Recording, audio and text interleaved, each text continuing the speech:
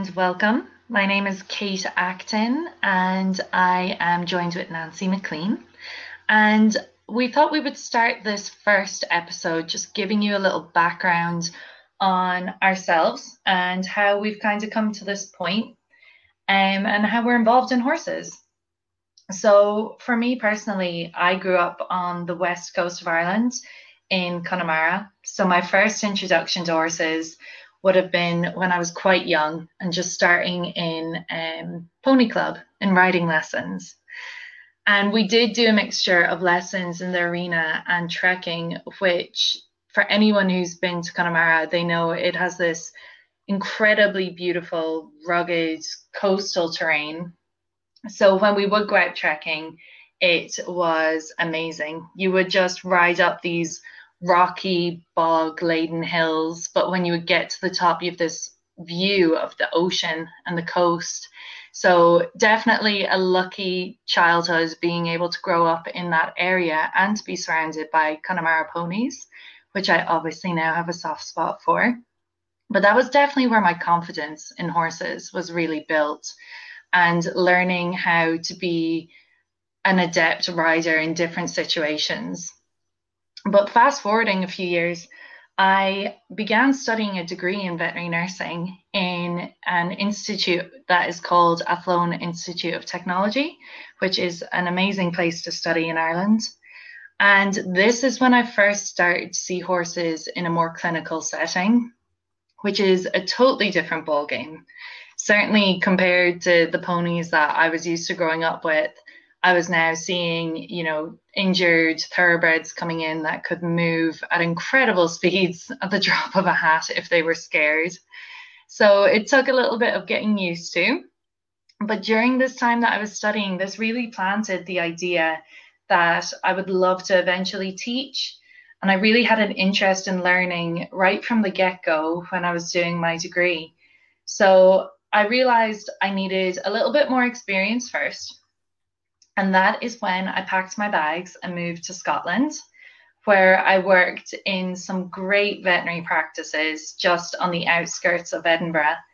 And I worked there for a little while before applying to do my master's in equine science, and that is through the University of Edinburgh. I don't know as well if you felt this way too, Nancy, but the way the masters worked, so we did an online part-time masters, and that meant that it was broken down over 3 years and you studied various modules, and I worked alongside doing that. And I think I was definitely a little naive about how much work and planning and dedication goes into it, certainly in that first year. So as it progressed, it was a nice little wake-up call, but it was just one of those courses that you become so enthralled with that you really do want to dive further into researching your assessments and into learning more around the modules that they are teaching. So it really was an incredible experience. And coming to the end of my final year where we submit our dissertations, that was where it all kind of came into place and I landed my dream job, where I now lecture in veterinary nursing. So it's been an incredible journey. Definitely the building blocks have lined up quite nicely. But towards the end of that year before graduation, the University of Edinburgh gave us an opportunity to be a peer tutor. So this would be where we would come back and do sessions for the current master's students and try and just give them some hints and tips on how to be successful in the course. And that is where I got to meet the lovely Nancy, who I will introduce you to. And Nancy can give us a little bit of a background for your love of horses. Hi, everyone. It's great to be here, and I'm glad you're listening in. I'm Nancy McLean, and I started in horses in 1997. I started on thoroughbred racing as a groom, and previous to that, I worked at the St. Louis Zoo and worked with invertebrates and herpetarium animals. So I went kind of like from snails to racehorses. And there's a story in there. I know, I just have to find it. I went from the slowest land animal to one of the fastest. And I quickly just fell in love with the thoroughbreds, and I became an exercise rider, and then I took my test to be an assistant trainer and passed that. And I just kept progressing. I mean, so often is what happens when you get into horses. Your next thing is you buy a truck, and then you buy a trailer, and then you buy a farm. And so that's exactly what happened to me. I just totally got immersed by it. And we moved on our farm in 2007, and we grow hay and we have some crops. We sometimes give the hay fields a rest, and we'll plant beans or corn and to replenish the soil. And then we also have the thoroughbreds that race for us can come home and get a little R&R or relaxation and get some time off. And then we have one little feisty Welsh pony that has become one of my favorites. So she's always challenging me. And so that's what we do. Well, once we had the farm and all that, something pulled at me to go back to school. And I completed my bachelor's at the University of Illinois and in 2013. And then 2016, I found the Edinburgh program. They had done a worldwide MOOC of equine nutrition that I joined in, and I just loved it so much that I inquired about their master's program and ended up joining in on that, and they accepted me, which I was amazed at. And I was kind of like Kate. I didn't realize all the time and all the reading, and I had to get my brain in line with comprehending all the research. And that's another reason we're here, is to be able to break these research papers down and get what science is showing about the management and the care of the horses. So as well as training too.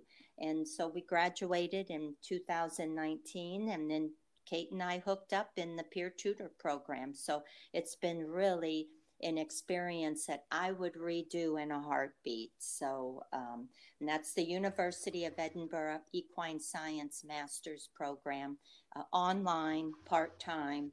But I would recommend one class at a time, because you'll just immerse yourself totally into that course. And that's the thing, because I think you know so much about a topic, and there's so much reading you can do around it. There really is just so much literature out there. And before doing the program, I didn't realize, I knew from a veterinary point of view, when we look at small animals, that we do something that's called clinical audits. And that's where we would sit down as a group within a veterinary practice and discuss, what new research is out there to try and improve what we're doing. So we'll take a look at what we're currently doing in practice and if it works or not. And I just never thought to try and apply that to horses before this course, and how it doesn't have to be in a veterinary setting. We can just take a look at what we're doing and try and fix that. Because definitely one of my motivations behind this podcast is the fact that I think a lot of what we do, not only in the equine industry, but I think just as human beings, is very habitual. So, we've done it for years and it works, or we think it works. We just don't know any other way to do it. So we're not wanting to reinvent the wheel as such. But that's not to say that what we're actually doing every day is best practice, or there aren't better ways to improve. And I just think that's where research comes in, and that's the importance of being able to understand it at all levels. And when I look back to a couple of years ago, I definitely would not have been able to sit down, look at a research paper, and try and figure out how that applied, to My Pony in the west of Ireland. I just don't think I would have been able to break down all the jargon. So I just think it's a great opportunity to take that information and try and put it into layman's terms and see, how can we use it? How can we improve on what we're doing? Yeah, and don't you think that's why we took the program, is we want to serve the industry in a positive way. So by advocating for little bitty changes in that traditional horse keeping that really does not work. So off the top of my head, it's, the absolute huge amounts of grain that sometimes are fed to these horses in 2 meals a day, not Yeah. taking into consideration the health of them chewing, putting that saliva into their system to buffer the stomach acids, and it all works together. And movement, they need movement. They can't be confined in these little stalls 24 hours a day. They need movement. They need trickle to be trickle fed a little bit at a Yeah. time. I mean, all that you learn in the with equine science. And I think if we can just make one person reconsider what they're doing, I think this podcast is all worth it. Definitely. And I think that's an interesting one to use as an example because, when you're looking at their digestive system and why it's important that, we're not going against what's natural for them. They need to be trickle fed. They are natural grazers. But at the same time, that when we do change something like their food, that has a knock on so many other aspects. Like sometimes people break things down and they view behavior as one thing and digestion as one thing, but they're so closely linked. And, feeding these horses huge amounts of grain when they're in a stable really does knock on to their behavior. And as well as you were saying, them being kept inside all the time, like that's not what's natural to them. But I know sometimes that's what we have to do. It depends on, what the horse is used for and what the setup is, and it can be made as enriched as possible.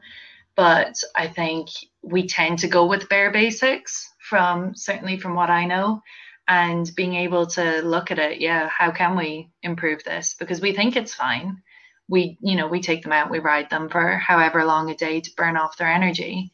But how can we kind of take it one step better? And isn't it amazing how these magnificent creatures survive us and our husbandry with them, I mean, Yeah. we get on their backs and they're prey animals. I mean, we put them in stalls and they're meant to move.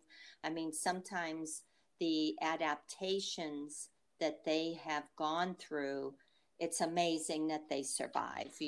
So Oh, it's incredible. Even like in a veterinary setting, because that's really where I saw a whole different type of horse. You've got an animal that's like 400, 500 kilos and they are terrified, and you've got a lead rope and a head collar, and it's a very humbling experience because you think, you've just grown up where the horse follows me. I lead it and it follows. And then you go into one of these settings where that is just not the case. If that horse doesn't want to go somewhere, like you have to try and have that connection. And you'll see owners come and visit their horses. And I just always found this so incredible.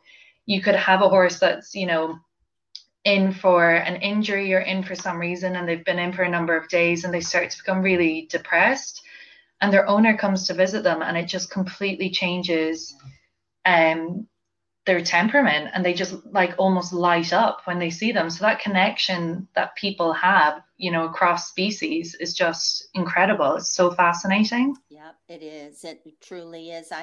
I'm talking about the somewhat dangerous side of it. One of the first horses I took to the paddock for saddling was in an enclosed saddling area. So you're trying to lead a juiced up thoroughbred to be saddled, and you have to go into an enclosed paddock that has a ceiling. Wow. And she was a big girl and she reared up. And I did have the stud chain on her wrapped in vet wrap, but she put her head through one of the ceiling tiles and came back down with the tile around her head. And so that Oh was my one of my gosh. first experiences. I don't know why I kept doing it. I kept leading Yeah. horses up there, but we did get the ceiling tile from around her head. She did get out on the racetrack okay. But I mean, ideally, looking back, if I would have had the opportunity to choose, I might have schooled her in that enclosed area many times before doing the real thing. But you have to do what you're supposed to do, what you're told to do. And that was a big eye opener at how strong they can be. And I mean, when they want to go up in the air, you can't keep them from doing it. You just have to No. go work with them and try to keep calm. So, one thing is, it really does teach you self control. Definitely. And even I think it just teaches you a great mental Yeah. control because you just learn early on that, I don't know how, but whatever you are thinking, the horse knows it. Yeah. And if you are not certain it's going to happen, then they're not going to do Yep, it. I mean that's one thing. If anything, being in I was always the racing industry, so I never got to see a docile pony, and that was my introduction into horses. Were thoroughbreds that were racing, and oh my God, I just loved it. It was just something that I'm a calm person anyway, so that helped. But I think back and I thought, oh my God, by the grace of God, I was not killed. So, Yes. I think that is definitely like we can look back and laugh now, but I know. there's definitely been times where I've thought at the time I thought it was a bit of a sticky situation, and then I've looked back and been like, yeah, it was a little bit lethal Yeah. what went on But we there. survive. So, but Yes. anyway, well, I will mention as a little teaser for people to join the next episode. We're going to be evaluating a research paper that came out. And it's called The Role of Personality in Equestrian Sports and Investigation. So we will go through the different personalities and what they seem to thrive at, what discipline, and with what horses. And I think it'll be an interesting read. I'm definitely looking forward to that one. Who was the author for that again, That Nancy? is Ingrid Wolfram, Jay Williams, and Dee Marlin. And Ingrid is a lecturer at the University of Edinburgh Equine Science program, and she lectures in the equitation science course. So I'm really, She's written a lot of books as well yep. on horses and the topic of the horse and the rider. Yeah, the psychology. She did a lecture a couple weeks ago in the program that I was able to, be a part of watching it with the classmates, and she did a phenomenal job. So I'm excited to read this paper and to be able to discuss it with you. Me too. Can't wait. Okay, guys. Well, I think with that, we will say welcome to our podcast. And this was our intro. So if you like what you've heard, we'll be back next Friday and with a new episode. And every Friday after that, we will add an episode. So we hope you join in. And I'm signing off, and I'll give it to Kate. Yeah, just stay tuned. Hopefully, we will have some guest speakers as well, maybe at some Oh, point. good So point. Yeah. definitely exciting things to come. We'll get some, maybe some of the students from the university if they want to be interviewed. And Kate's got some great veterinary nurses. I have a few event riders, and maybe I'll even be able to pull a jockey in to give us a little of his viewpoint or her viewpoint. So it'll be Amazing. fun. So Thanks so much, and you guys have a good weekend. Take care.